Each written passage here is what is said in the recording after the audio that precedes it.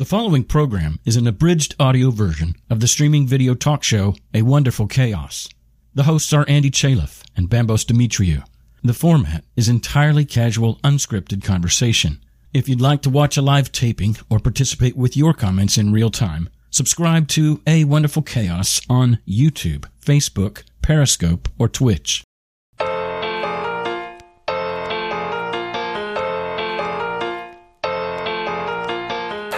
Going through divorce was healing generations of dysfunction and trauma throughout the families, if not through, friends. When we're putting love into a situation, when we're putting gratitude into a situation, we're covering the crevices of maybe generations of dysfunction and trauma and hurt and ways that we're treating each other unconsciously. And we're finding, a new way of being. And these are life cycles. Everything ends.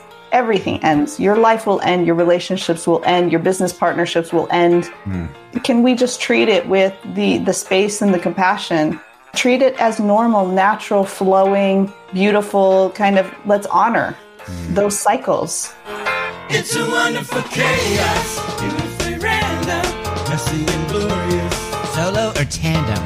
We work to find rest and fight to find peace. Both head and the heart, Like a nephew and niece. what are we doing here? You mean listening to this show? Where the more that you learn is the less that you know. Where the wounded are healed. And the atheists pray? It's a wonderful chaos, and we like it that way. It's a wonderful chaos, and we like it that way. It's a wonderful chaos, and we like it that way. Help! I need somebody. Help! Not just anybody. Help! I need someone. Today, Mr. Chaliff, we have a very special guest. Yes, we do. Tiffany Harngsongkram. Harngsongkram. Which is it is from Thai, so it is as it sounds. And we're going to talk to her about how to get a divorce. I might call it conscious uncoupling. She calls it conscious divorce. So not how to get a divorce, but actually the journey and how to hold people there and support them. How to do it in a way that doesn't screw your entire life up. So we're on with Tiffany today. And what I love about shows like this one is that it's another one where I did my Facebook stalking. And she found you, she said. She said she found me, but I didn't know that she found me. So we found another independently of one another. Nice. And so I saw, and she was posting things about how to get a divorce. And I thought, and what I loved about it, and what I knew at the time, was that it has nothing to do with her work. It has nothing to do with a business that she's trying to develop. It was more like, guys, I've been through this. I know how challenging it can be. So I'm going to put a course together that helps you understand how to deal with it and the challenges you're going to face. So I thought that was really sweet, because I like when somebody from a point of necessity creates something, as opposed to, hey, I want to make some money. Let me try to figure out how to put something together. And she started this with COVID, she said. And well, it happened before COVID, but she started the course with COVID, which would have been just about a year ago now. When everyone started getting divorces, as many of you know. Yeah, exactly. I think I said it at first because I remember saying to myself that we will see more divorces during COVID because people have never been needing to be in this close proximity to one another for that period of time. Like the time away from one another for that work time, no one realized it served a purpose, that I didn't need to be aggravated by you. So, and it's sort of wonderful that we've actually, now we get to see, can your relationship take the test of COVID, pass the test of COVID. Correct. And we've also had the show Thousands of Divorces. We did, with Denise Light. It was a very good show. If you haven't seen it, Denise Light, a divorce lawyer, and she told us the worst stories of her divorce experiences. And that show got a lot of views. I don't know why. It felt more like a comedy hour. If you needed to write a script for a sitcom, it felt like that would be probably the good start. Maybe you should connect that also to your friend in Netflix. Yeah, that could be another nice show. Like Better Call Saul, another show I'm sure you haven't seen, but it was very funny. So with that, I think it would be great to bring Tiffany on. Hello, Tiffany. Hi, guys. Fantastic intro, as per usual, but I got the inspiration from Andy of how to divorce without screwing up your life. I kind of like that. Has a good, good straightforward approach. I had a guest on who he was helping people make decisions, and I named the show "How Not to Make Bad Decisions." Yeah. And he said, "Andy, I hate this title." I can see why he would say that. So, on a scale from 1 to 10, how much do you hate your husband right now? X. Yeah, you know what? It's so funny because like he's not even part of like my reality until I get some kind of message like, trying to put the sticks in my wheels. And then at that time, he's like the equivalent of like the fly, the really noisy fly that's there while you're trying to have a meeting and he just won't go away and it makes that buzzing sound and you can't quite like make, that's the level. So I don't say hate, I say like occasional incredible annoyance. Yeah, that's beautiful because I think that clearly is the reason why you would have separated, I imagine. Oh, at the time that I separated, it was like I can't say that I hated him, but I kind of felt like he was like holding me back. And it felt like more like a jail situation than a hate situation. Yeah. I by the way, you know how I like to joke. So I'm assuming that hatred really wasn't the undercurrent. And if it goes that bad, it's really bad. That was one of the it often is. An answer, actually. Yeah, that was one of those questions before the show. I said, don't answer it. That was one of the ones. So I'll answer everything. Just thank you. So when you guys separate, was it like an open discussion or was it one person running off and leaving the other in a kind of confusion? Yeah, how mutual was this? Well, okay, so I'm the one that brought it up, and it was supposed to be mutual, and we were supposed to be consciously uncoupling. We were going to do like the whole beautiful Gwyneth Paltrow thing where we were going to raise our kids together and have holidays together and, like be family. And at that time, I didn't know that he was planning something else behind the scenes. So he totally pulled like a bait and switch conscious uncouple / oh, just kidding. I'm going to like try to, get everything I can. Do you think that happened? Because I've often found, I don't know if you've seen the film, and I highly recommend not watching it, The Marriage Story on Netflix. It's one of the most torturous films to watch because, Bambos, give me some space here. I know you hate it when I talk about films, but what series? The film deals with a couple that's separating, and then one of them goes to a lawyer, and the lawyer begins to tell them that they're doing it all wrong. So my question to you is, do you think that he was from the start thinking that I need to do it this way? Or do you think other people started whispering in his ear, hey, this is the way you need to do this? I think you're right. I think it was the latter because, when we were kind of still in our little family unit, everything was peaceful and good. And, feelings were hurt, but like it was all good. And then when family members started getting involved, mother-in-laws started getting in, etc. Yeah, and I think that's the issue because when you're a couple, you've kind of decided we're going to work this out together. But when you separate, all of a sudden, all the influences from the background start telling you how stupid you are for doing it that way. Yeah, it kind of feeds on your fear, feeds on your ego death, for sure. Yeah, and you came from Seattle. That's what we learned earlier. I grew up in Seattle from ages 6 to 24. So those were pretty much my formative years. So I'm pretty I'm 60% American here. Yeah. So how do you end up with a French guy? Because we know they're not the easiest to deal with. So how does that happen? No offense to any French people watching the show. No offense at all. I am French too. But yeah, so he came to the States on a linguistic vacation and stayed with my family. And my mom was placing the students. He was 15. I was 16. And my mom was the one choosing what homes to put these French kids in for their linguistic stay. And I chose him to stay at our house. Wow. You chose him. Yeah, I got to pick the dossier of the kid that would stay with us. And you sussed him out then. So you wanted you wanted a piece of him before he got to the house. Yeah, I had looked at his file, and he had promised in his file that he was going to mow our lawn, which he never did. Which should have been an indication. Red flag. Behavior. Behavior. We don't want to see it when we're in love, but afterwards we're like, you know what? He never takes out the trash. You know what? He always leaves the dirty dishes, and on and on. Yeah. No, The signs were there. I can only blame myself. Yeah. Yeah, but you were also, how old were you? 15?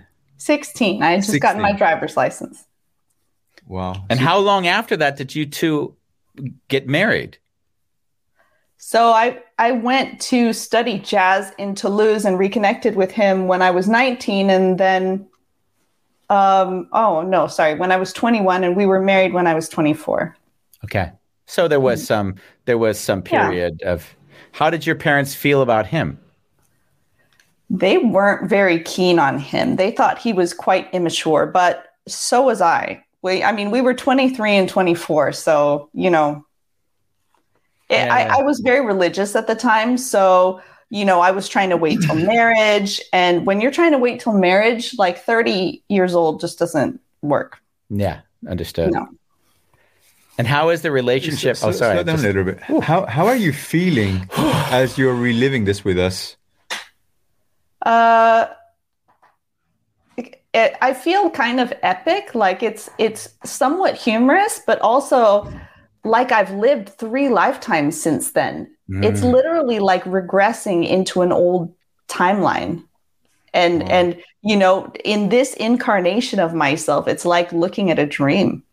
Yeah, I ask kind of slow down a little bit because I'm still with you and catching up on everything that you're sharing and feeling.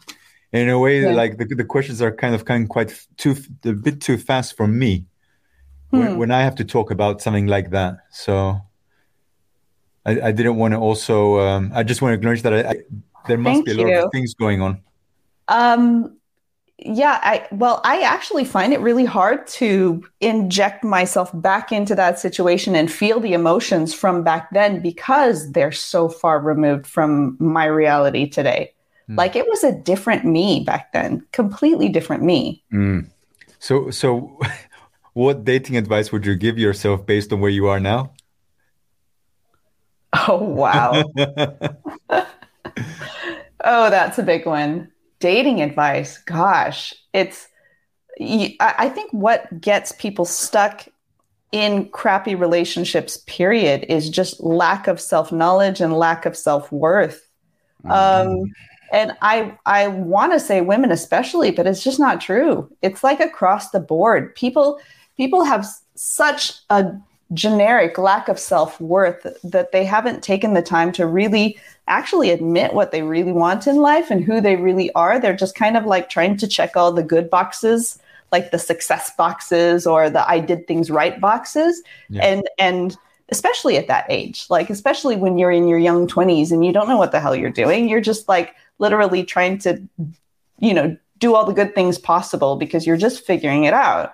And I don't know if at that time I could have figured things out, in my infantile 20-year-old brain. I don't know. But self-worth would have changed a lot. Self-worth. At least I would have learned faster.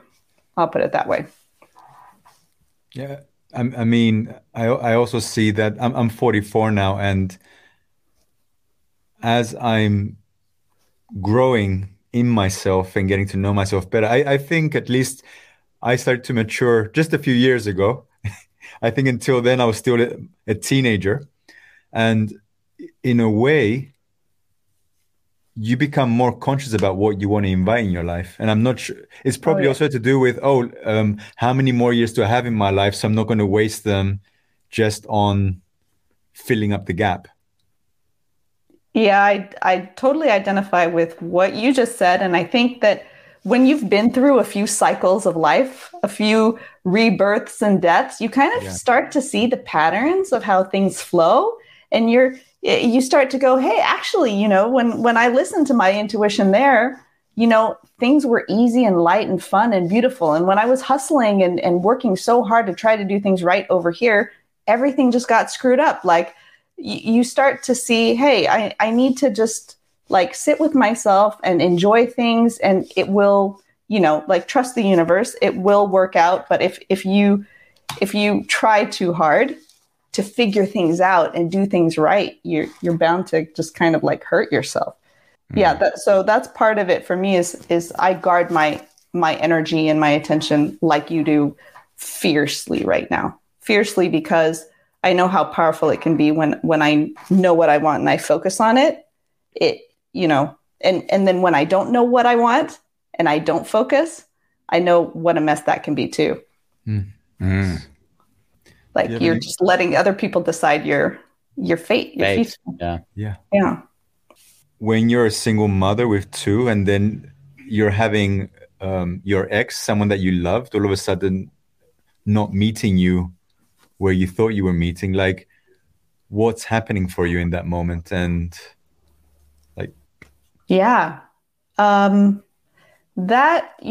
for me was a very kind of heavy betrayal, because I felt like I wanted what was best for him.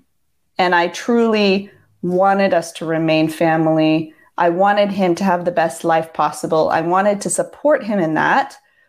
And thinking that he wanted the same for me as well, realizing that it had turned into some kind of a revenge war situation was so far from my imagination of, how it could have turned. So I felt really, really betrayed in that moment. And I think it took me quite a long time to actually digest that betrayal, because, when you're divorcing, there are a lot of betrayals that fall into that, because there's so many people who don't have the space for your divorce, because they're frightened at what it might mean for them, because they're frightened of maybe their relationship isn't up to par, or it's not fitting in with their religious and moral code, and they don't know how to interact with you, or don't know how to interact with him, or, it's just beyond their like capacities. And it sparks a lot of fight or flight in people. So, you have family members having little freakouts, you have friends disappearing, so like that was the big betrayal amongst a lot of little betrayals that got me to a place where I really like had to focus on this as my foundation and my solid rock, which I never had to do before. That was kind of an extreme forcing function. But yeah, I just it's also a little bit sad to think that even those closest to you, or the ones that you've loved the most or done the most for, because I had been so supportive of him for years. I basically built his career. To have even those people turn on you was a realization of, humanity. Like, we all have such light and we all have such dark, and like being in the expectation of both those possibilities in all of your loved ones, in your mom, in your kids, in your in yourself. Yeah. That was like a wake up call for me, because I had been a little bit of a Care Bear before then. So the thing that which touched me a lot was you and your, like, do we call him ex? Yeah. You and your ex had friends in common, or people that you both shared as who were dear to you, and in a way they took sides, and they never came to check in with you to explore your part of what was happening. They just picked a side based on what he might have said, and that was it. Well, what happened really was I didn't have people really take his side, because I'm kind of the social person in our couple. So I was the one maintaining all the family relationships, the friendships, kind of the social organizer. But what happened was people just kind of disappeared, because they didn't know which side to take. So they just disappeared. Wow. They were confused. They didn't know how to address you as a non-single unit. Exactly. Wow. I mean, I had an interesting moment. We had a guest on a few weeks ago, or maybe it was not that long. I lose track of time now. And it was interesting because we were talking to her new partner, And I was dear friends with her old partner. So when I got married, I invited her old partner, who was someone I was much closer to than her, to the wedding, and not her. Yeah. But I called her directly and said, listen, I'm not inviting you because I don't need that grief in my life. So I stayed in connection with her, and we still have regular contact. But I was very aware that I kind of had to choose one or the other in that invitation, which didn't feel good. Oh, yeah. And, a lot of people are kind of in that situation with contentious couples. And so this is part of the reason why I'm so interested in solving this problem and kind of bringing consciousness to where we are, because this, it doesn't have to be that way. Like, we can respect each other and treat each other compassionately and not have it be, a war of sides. I think it hasn't been an option so much. And, there are some really amazing attorneys out there who are really conscious people, who are compassionate people, who want kind of the best, most peaceful outcome for people. But I'm finding, for the most part, as far as I've seen, it's a business. It's a business, and it's a business that has dominated the conversation. I can tell you, like, if I'm buying Google ads or Facebook ads, not me, but the marketing team, they're trying to figure out how to get the course out in the market.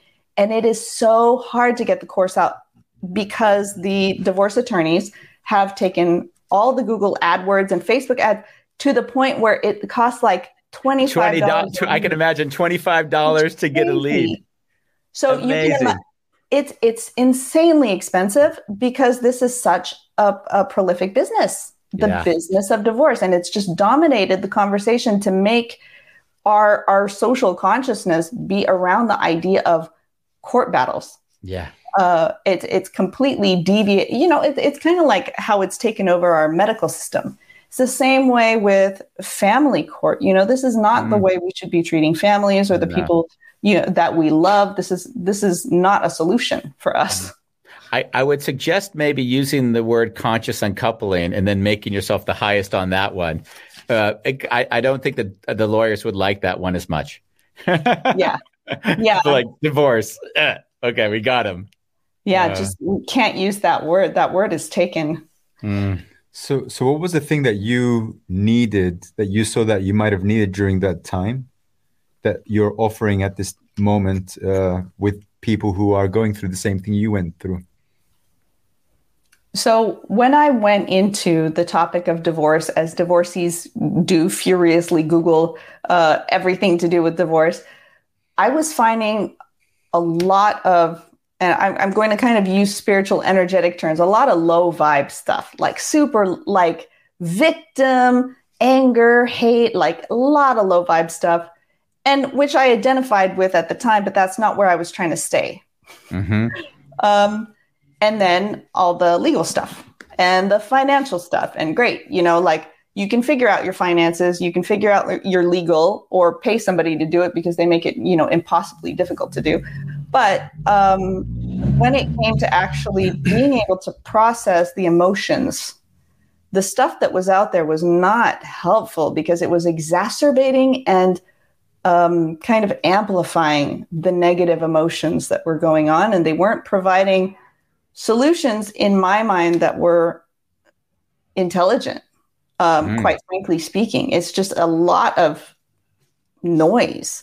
So I went to kind of other sources. I started watching TED Talks prolifically, and talks about psychology prolifically, and talks about, consciousness and emotional healing and trauma and kind of other topics, but that definitely applied to this situation and were able to help me figure out what had just happened and where I was and why I was feeling the way I was feeling and where I needed to go in order to rebuild my life. Those were not in the divorce space.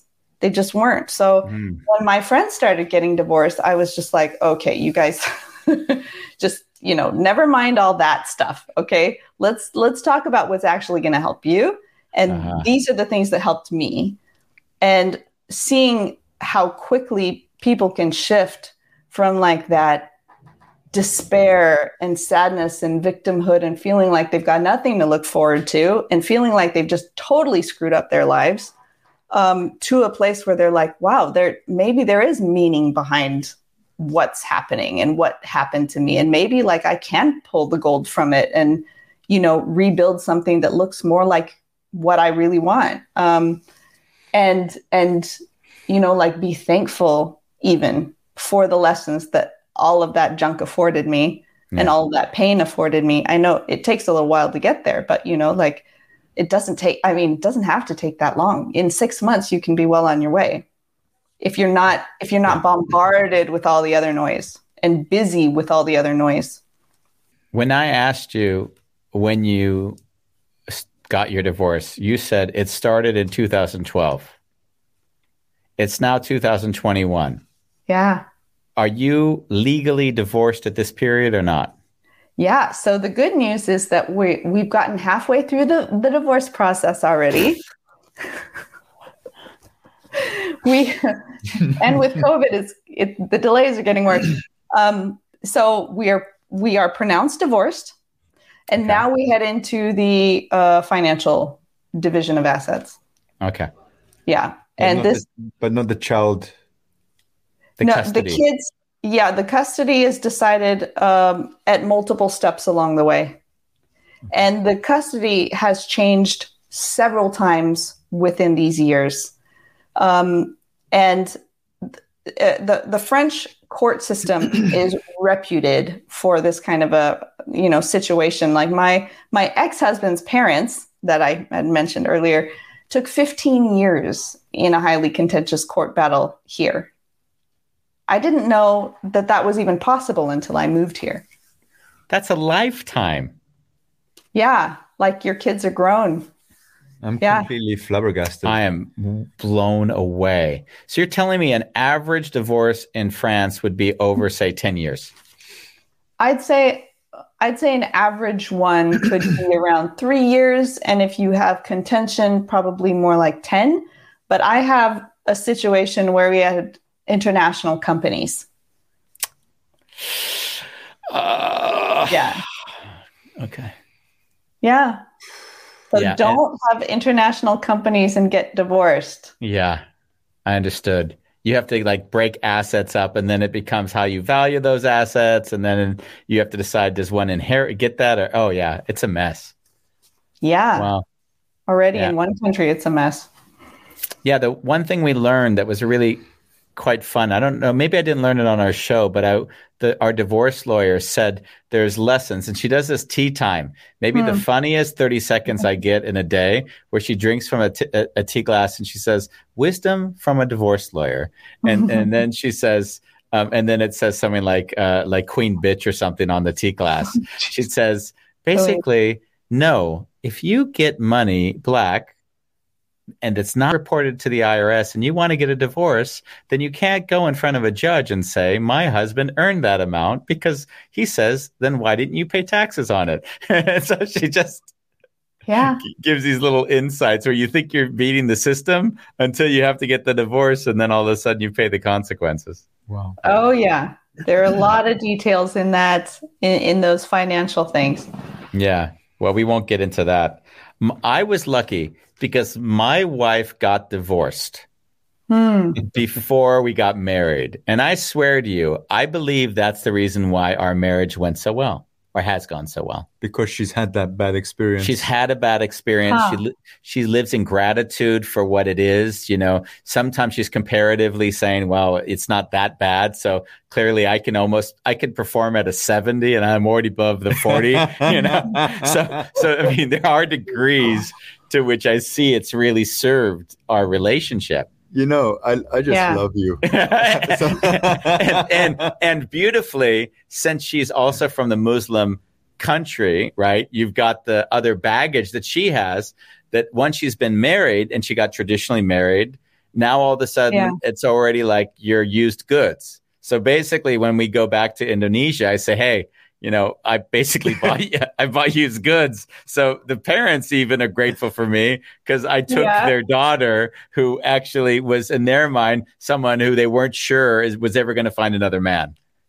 Yeah, I got that kind of same reaction in Thailand too. Did you really? It was like, they were like, oh, so you're going to date again? You mean like guys, they don't care that you have 2 kids and that you're divorced? I'm like, yeah, really not. Like, oh, Yeah. that's so nice. What nice for you. Yeah. Yeah, like they're angels. They're like saints if they date me. Yeah, exactly. Yeah. So, like, the way me and Andy live life is we'll get a little bit of I want to do this, or I feel I've got this gift and I want to put it out in the world. Yeah. So when exactly did this start to bubble, and when did it actually manifest? Yeah, I don't think I knew that I had anything special until my friends started coming to me. And then I was like, hey, I'm giving them something that is just not out there. And I bet a lot of people are needing this, especially now. And so I just started looking online, like, okay, who else is doing this? There wasn't much out there. And thankfully this year, I'm seeing a lot more, kind of buzz around this idea of conscious divorce. But I mean, it was like a desert wasteland. I was like, okay, who is doing the healing in this situation? Are we just destroying? Who's doing or are we just going to basically going to a shrink and doing therapy for ourselves, but not like specifically around the process of divorce. So I was actually shocked that I had anything special. And then now when I look at the field of the people that are in conscious divorce, which are not nearly enough people, I hope there will be an army of conscious divorce teachers and coaches coming, and attorneys and mediators and all. But, what's kind of my special sauce that really nobody was doing was talking about religious shame around divorce, and talking about it from like a level of biblical knowledge that, because I had grown up so religiously involved in the church, and I had gone to Bible colleges, and I had studied the Bible in like ancient Hebrew and Greek and translated. And so I was able to like kind of take all that, the heady knowledge of deep religion and go, hey, let's take a look at what it actually says here, and let's talk about religious shame. And there's, that's something that I have deep experience on. I don't see people talking about to a certain level. They kind of skim the surface, but they're not talking about it at depth.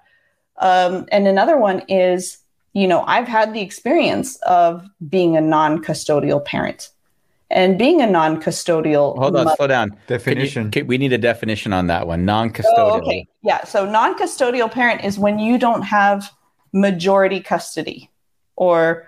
or like when you have a certain amount of visitation. So just let us backtrack for one moment. So the government, I'm assuming at one point said, we're giving the majority of time to your husband.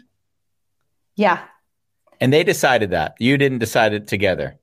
No, we didn't decide it together. So there was a little story behind that, because as I said, my ex had declared war.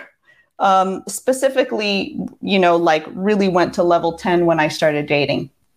So, and I found out that that's a pattern. That's a pattern with the people divorcing. So I had full custody of the girls for the first 2 years. And then I started dating, and then he had been living in Thailand. So he came back into the country and decided that he wanted custody now.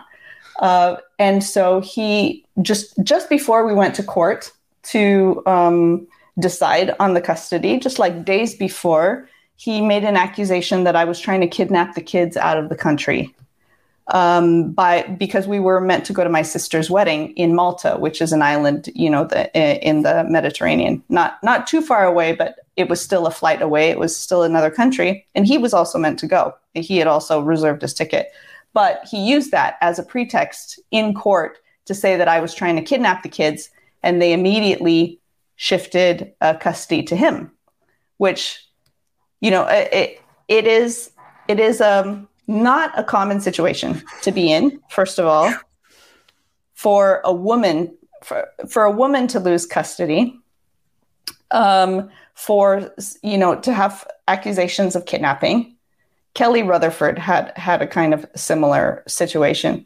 But, to have gone from like primary and full custodian of your children to, having custody shifted to somebody who had just moved back into the country, it was like, a huge shock to me. And then I had to rethink of what being a mother is going to look like for me for the next, few years. And how can I be a good mother having only 33% of the time versus 100% of the time? What an asshole. Thank you. Wow. Jesus, I need to breathe. That was we have a little bit of a low tolerance for injustice. Yeah, we've been just how people go there. It's so short-sighted. It doesn't take the kids into account and the impact it has on them, and it doesn't take relationship into it. It's all jealousy and rage and vindictiveness, and in the end, it never leads to anything beautiful. It always leads. And there's no acknowledgement for the actual love that you guys share. Yeah, none of it. Well, yeah, that's when we go into our fight or flight, people do crazy things. You have to make the other person bad so that you can justify. Yeah, you have to make them bad, because in doing that, you can justify anything you do afterwards. When there's love, you exactly. just can't. You can't bring bullshit into the equation when there's love, right? We have some comments that have come in, and we have Sherry, who's really been joining us, and we've been enjoying her. So earlier on this subject, we said the in-laws and yikes. And I must admit, when you were talking, I immediately thought, oh my God, I'm sure you have nightmare in-laws that are actually not thinking about the kids' well-being, but how can we take more possession of them? So our apologies that you have to go there. Sherry also says, I didn't marry until I was 40. Yeah, and that's a smart move too. I think that is a very smart move. I once said, if I had gotten married to every woman that I had a relationship for over 3 or 4 years, I would have got divorced 4 times by now. So yeah, I think the reason I got married to Ronnie was out of convenience. I mean, round of applause. We just said we've been here. I mean, who are we kidding? Let's just finish this. Bola Long in South Africa says, yes, I lost many friends and connections because of the divorce. Yeah. Yeah. And it's not about you. That's the thing. It's like, it's so easy to take it personally and go, oh my gosh, my friends are leaving me and my family's freaking out. And oh my gosh, it's about me. And you realize like, wow, they've just, it's this story has just sent them into their fight or flight mode. Yeah. They're the ones freaking out about something happening with them, whether it's their history or whether it's their present. And they're like, if they can divorce, then maybe I have to think that divorce is a possibility for me. And then I have to look at my relationship. And yeah. I have to tell you, I've had issues with Ronnie. She started hanging out with divorced friends. Mm-hmm. And I told her she had to stop. It's contagious. It's not even just contagious. The friends were inciting riots because they didn't want her to be as happy as she was. And I'm like, do you see every time you're going out with these women coming back to her, like how unhappy it was? And now you're bringing that shit back into the house. And then she was like, she realized it. It was an interesting moment because they weren't connecting to the pain. They were stuck in this animosity and victimhood. So if there's a virtuous, call it uncoupling in yourself, because as you know, you called it a death. And I would agree. It is a death. You're mourning the loss of something that you really cared for in your life. And if you don't do that, I could see that it's painful. It's like a huge pothole that a lot of divorcees fall into. And, myself included, I fell into that one for a good, 6 months to a year, probably, of the whole, like, woe is me and my life is falling apart. And I'm the victim, and I wanted to be the victim because that made me the good person. Yeah.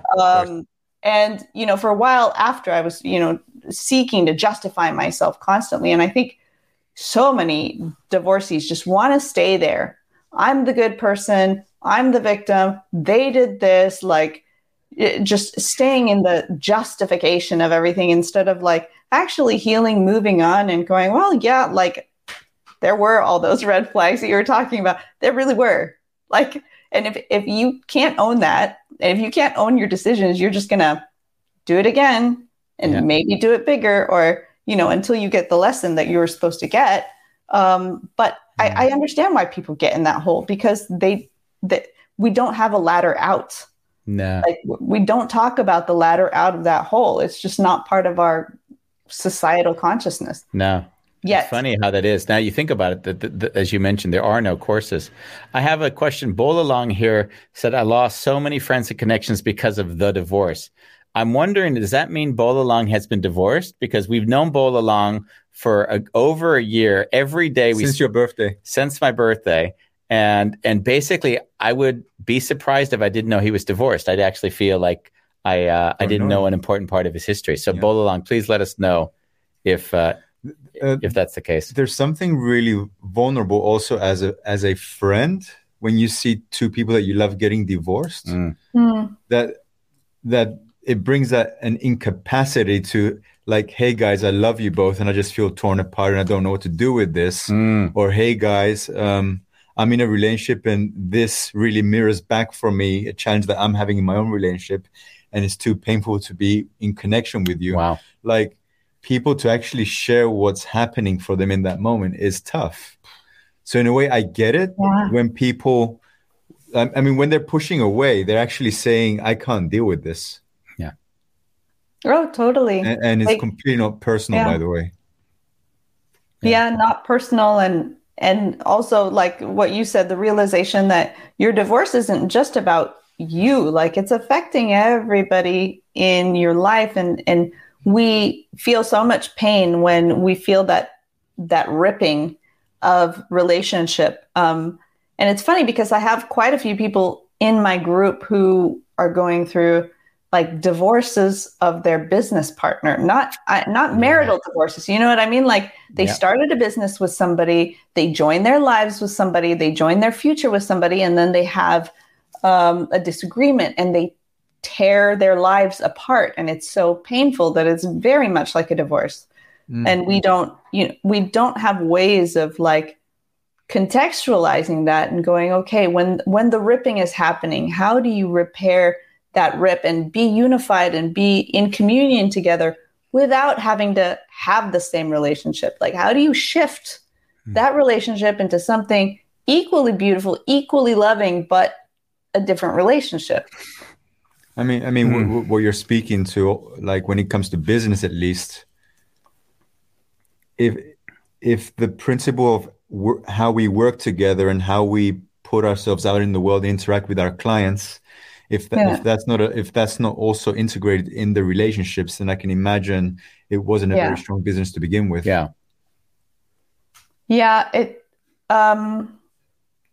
It's interesting to like, when you kind of join your identities, your public identities, and then you're trying to join the way you're showing up in the world. It is really interesting how we have a hard time shifting out of that too. And I hope you didn't use your two last names in the business. No, not at all. We use the daughter's name, but that's pretty much the equivalent. That happens all the time too. Yeah. A little check-in. How are you doing? I'm doing well. Yeah, and I'm happy to be having conversations of this depth. It's rare. Well, I'm also asking because, like I said in the beginning, as you're speaking, I'm high empathetic, so I'm feeling everything, and then I take what I'm feeling and I magnify it by 10, and then I know how you're feeling. Well, it's if you feel those things physically in the body, it's like a heaviness in the chest of what the weight of what has happened and the things that have the obstacles in life that you've overcome. And, there's a beauty and there's a sadness in it. Like Glennon Doyle says, life is brutal, brutal and beautiful. And the ability to hold those polarities too is really, for me, key to being happy and satisfied in life, is being able to look at the brutal and hold it and like and honor it. Yeah. And not diminish it too. But, it's that's what makes us who we are as well. Is, no way would I be where I am today in my life and in business had I not run the gauntlet. Yeah. How emotionally available are you to men at the moment? Like, based on that experience that you've had, how did that impact you in really opening your heart up, actually? On a 1 to 10, 10 being not a problem, I didn't shut down, and 1 being completely shut down, that I had to attract someone that I didn't. Can I also add to this question?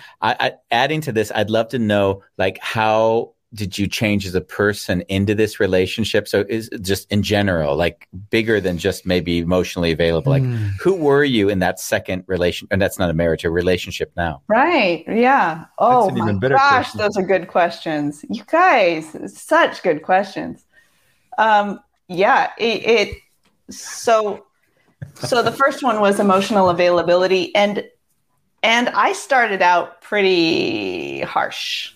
Like I had given so much in my marriage, I was going to be selfish. I was going to be all about me, focused on me. I'm going to rebuild my life, rebuild myself. And relationships are like utilitarian or potentially like had entertainment. Got it. Or so, like I was really feeding into the whole, men are dogs, men are immature, men are. And it took me a while to get out of it. Sorry? Not trustworthy. Yeah. Yeah, not trustworthy. I had spent a lot of time in my marriage as the mom. Yeah. And with 3 kids. So like it was a whole process of being able to open my heart, and started with taking responsibility for how I had invited a lot of bad behavior. And I'm talking about like, I made the tea, I put out the cookies. Like I was seriously inviting some really bad behavior, and understanding that I had found a person that was a match to who I was at that time, and how I needed to open myself to a different kind of a match. And now I really honor men and love men and respect men, but my standards are so high that, for me to open myself up to a partnership with somebody, they'd have to be like really, really exceptional person. And so in my relationship now, the dynamic is completely different. We're very equal. Another paradigm. A totally different paradigm. Like and I'm much less a mom and much more a woman, as you said, actually able to be in my feminine and be in my flow rather than like constantly in my caretaker. And also in your strength, as it sounds like, like you're right. Actually, so this partner is not afraid of your strength. Yeah. This partner encourages my strength to the point that I think it's interesting because he wants me to succeed so much that he wants me to succeed potentially more than him, which is very, very different. Like he really expects me to outshine him, and he wants to be in that supportive role, which is really uncomfortable for me. I wasn't used to receiving help or support, and I definitely was used to being in that bolstering role. So it was, I kind of pushed back on it actually for a while before I accepted it and enjoyed it. Wow. Yeah, I have the same with Ronnie, by the way. Ronnie, my wife, had the same first marriage, actually. And then in the second marriage, she was sort of, she's often reflected back to me how it isn't easy for her to be with a partner that actually would like to see her succeed in ways that are far beyond, whatever I might even think I would achieve and not think about it. So for her, as for you, it has been hard for her to receive it because it's such a foreign way of operating. Yeah. Yeah. Right. And then, when you're so used to being the person behind and the person supporting, you're not exposed, and your mettle isn't tested in the same way. When you're the person in front and you're, headed forward, like ramming forward, you're completely exposed. It's a very different position. And for that, I'm really thankful for people that take leadership roles in families or in businesses or communities, because they're, it takes a lot of energy to be the person out there exposed. Yeah. So I've got two questions. The first one is, what has been a very clear thing that you've said no to in your life to be able to say yes to this guy? Does that make sense? Yeah, completely. I'm thinking about it because I've said no to so much. But nothing really specifically jumps at you like this kind of behavior is a no for me moving forward.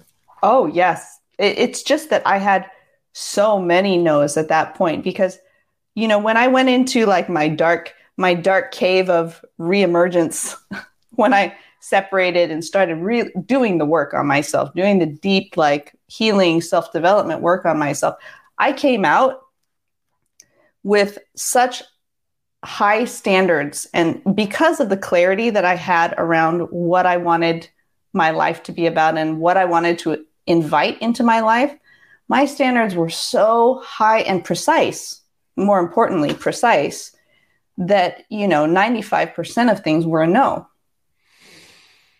Which also narrows the how many people, the potential pool of partners.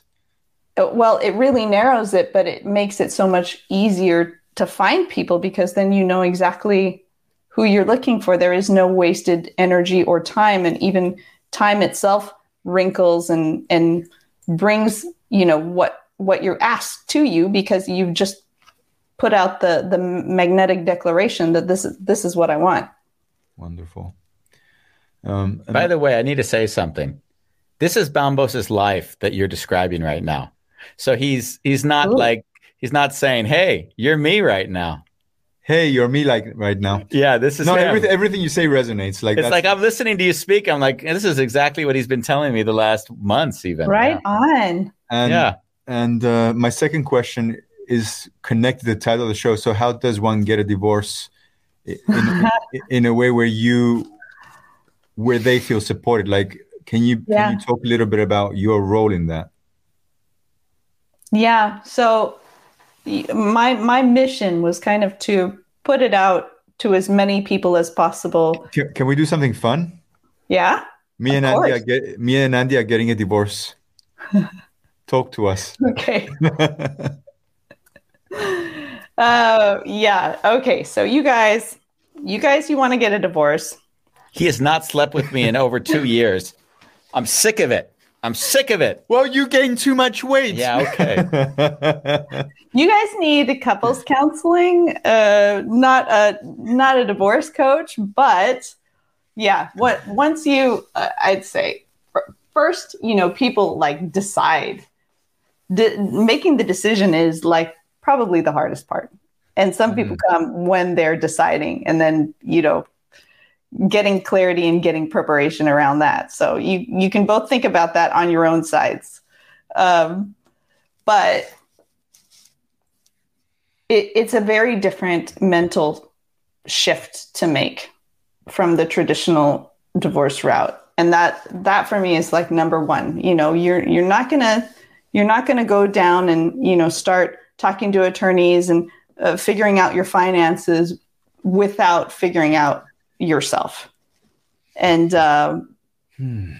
looking at these different topics around divorce. Like, I mean, there's so many different tools that I use to actually do an autopsy on what happened, but also like just burn the crap away. What's all the noise going on in your mind, all the lies and all the false beliefs and all the distractions that are keeping you from really like finding the gold of, what did you learn and what do you want and who are you? Like, who do you want to show up as? So yeah, those. Yeah. It's interesting. I've done quite a few divorces in my lifetime. Not had them, but it's quite a normal thing. Yeah. And the interesting thing is, even Bambos's divorce I dealt with, which wasn't, it was a, I wasn't married, by the way. I wasn't married, but it was, I did a ceremony, which I we don't have time for. But I was very proud of that ceremony. It was very beautiful. Ceremony is so important too, just to denote things. Like that's part of my program too, is just to say, hey, we're going to make a milestone. We're going to mark this. This is a turning of the page. Whether or not like other people acknowledge it, for you, it's important to just like this is the moment where I turn the page. I'm stepping into the next evolution of myself. I'm leaving what isn't, true for me behind. When you were speaking a moment before Andy interrupted you, it just hit me that when people are making a lot of noise and like blaming, like the more loud they are, like I just connected. Wow, the more they suffer, the more they're actually suffering, and it's hard to share. Hey, I'm actually suffering. That I'm losing you. Yeah. There's like the space in which that happens. When you're so busy up here and you're trying to reason and justify and dissect, and there's all this mental stuff happening that isn't dealing with the real stuff happening under the surface, which is, your state of energetic being, who you are in the world. And people get addicted to this activity because they feel like they're doing something when all they're doing is really truly escaping this. It's if I'm being mean, it's kind of like it's like a mental masturbation of what's going on instead of actual healing and finding truth. And what I was going to point to actually was that in this, so when I am the mediator, which I'm never hired for, I'm always coming in on the back end, and then they say, can you support? What I'm always doing is I'm always telling each party that they don't get to project on the other, like unacceptable, like ground rule 1.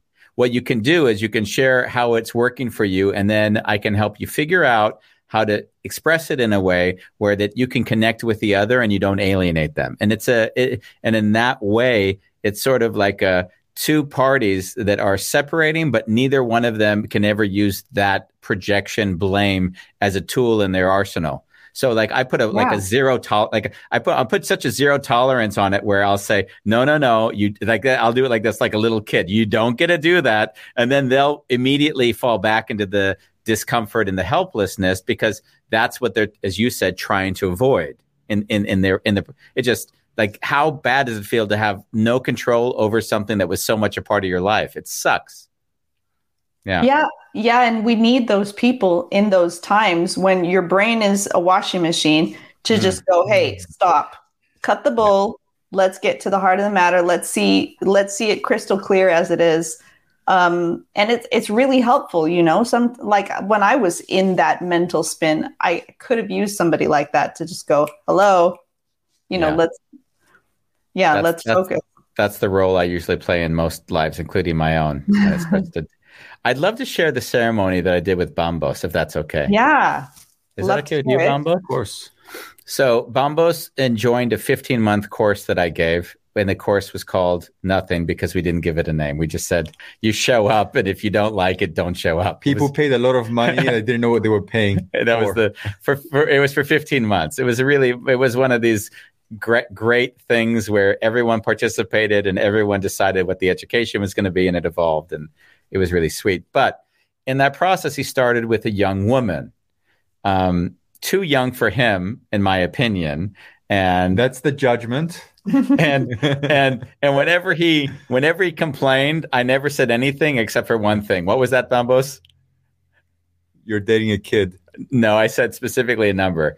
She's 21 years old. That's all I said for like a year. She's 21 years old. She's 21 years old. That's all I would say to him. Like, he hated me. So, and as well he should have, by the way. So at some point. And she's a wonderful friend. We're still dear friends. We talk regularly, including today. So there's no massive animosity. But in the course, they decided to separate. And I would say the course made it clear that it didn't make sense to be together. Yeah. Yeah. You were in the course together, or just you? Okay. He didn't want us. I didn't want him in the course. He's so difficult. You can't imagine him in a course. Now he's totally perfect. I'd love him in any course, but then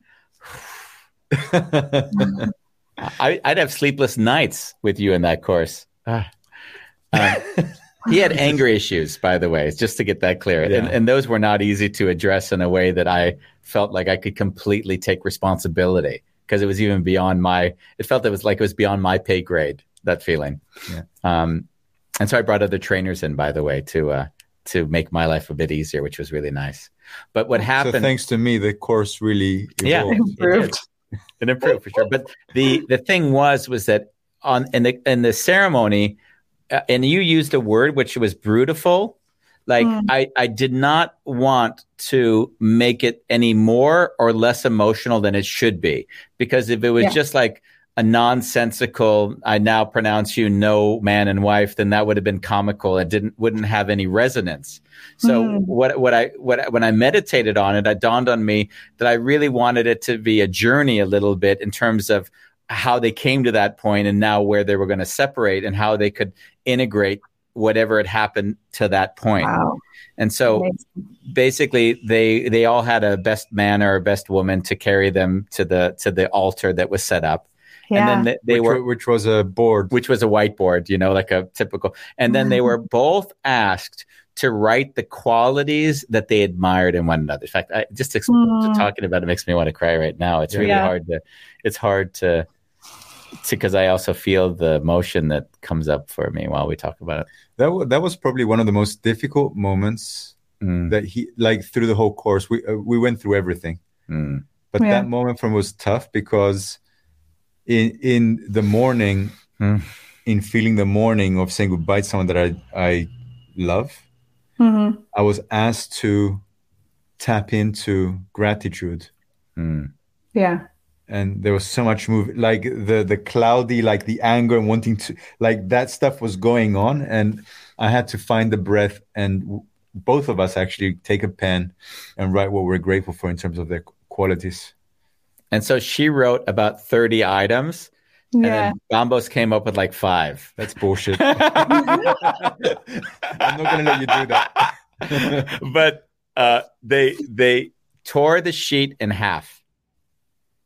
And then they had to give the qualities to the other person that they admired in them. So the qualities that basically she admired in Bambos took, he read them, and then he gave them back to her, and vice versa. And basically the ceremony ended with just saying, now those qualities that you so much admired in the other are now there for you to take with you on your journey independently of them. Yeah, and then that was the sort of, I want to cry again just feeling it. But this was very vulnerable to hear back. Again. Yeah. I didn't realize how emotional it was for me, because in telling the story before, I skipped over it, so I didn't feel into how it felt to have gone through it. But and what I believed, what you said earlier, is that we don't know how to ceremonialize these things in our life. And by not doing that, we're not given a time to say, that's the end, and now I can begin my own journey of healing. It becomes this stagnant continuation without any moment. And I see in society, we haven't learned how to ceremonialize things in a way that allows people to bring closure. And this is one instance of it. Yeah. That's an incredible example of the ways that we need to move forward, as a loving, compassionate society.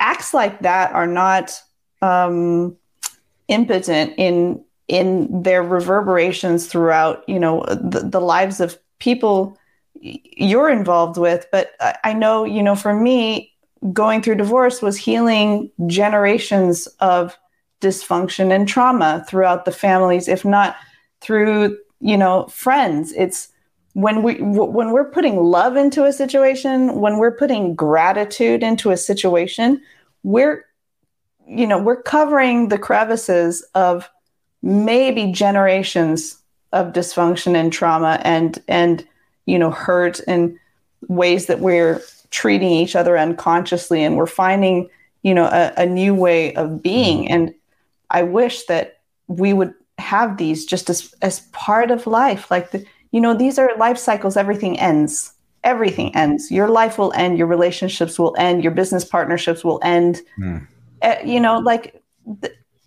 Can we just treat it with the space and the compassion that it needs to treat it as normal, natural, flowing, beautiful kind of let's honor those cycles and bring, like you did, just love and gratitude into it. It's just like even hearing the story is so healing.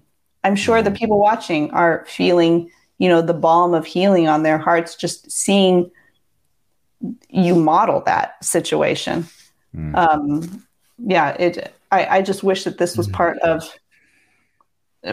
media, part of, ritual, was part of the way we function. There's certain cultures have held on to traditions, but we need like new traditions.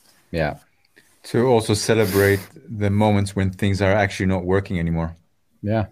Like celebrating the recognition. Yeah. And that we're here to teach each other. That was what was so beautiful in your ceremony, was acknowledging the other person as your teacher. Yeah. Like I was telling somebody yesterday, they were really pissed off at me for saying it, but that my ex was a soulmate and that his ex was his soulmate, because they were brought into our lives to teach us some really, really hard but important lessons that we have taken with us and we've grown through. Yeah. And albeit I could have taken the lesson much faster, but I didn't. But he gave those lessons to me, and they've made me who I am. And that's not just a trite thing to say. I truly am grateful for like the things that he showed me in life. Incredible.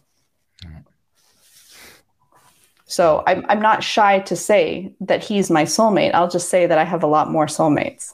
Yeah. We've come to a bit over our hour already, so it was great being with you. Yeah. Yeah, thank you for this beautiful conversation. One question I do want to ask before we go, if people want more information or they'd like to join a course or they'd want even a session, I don't even know if you offer that, where would they go to find that? Yeah, I do take people one-on-one, but really on a limited basis, because I want to focus on, putting materials out there that are going to help people. So I have an online course, but if you search for From Divorce to Destiny, you're going to find me, because I'm on Facebook, I'm on YouTube, I'm on Instagram, I'm, a lot of places. And the only live course that I have coming up is Healing from Religious Shame and Guilt. Specifically talking about the Christian faith. Well, I can tell you, we've got at least 5 shows on that topic, and we've got several people watching right now that have a lot to say on that matter. Thank you. Adios. Yeah, good to speak with you both. Yeah. Thank you.